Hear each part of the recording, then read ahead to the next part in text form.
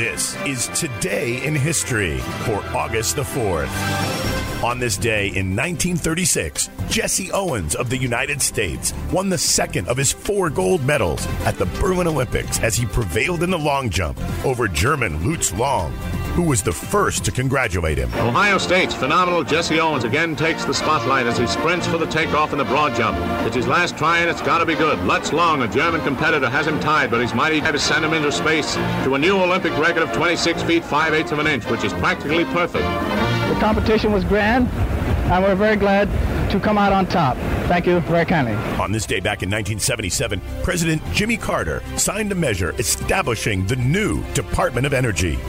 In 1987, the Federal Communications Commission voted 4-0 to abolish the Fairness Doctrine, which required radio and television stations to present balanced coverage of controversial issues. And on this day in 1892, businessman Andrew Borden and his wife Abby were axed to death in their home in Fall River, Massachusetts.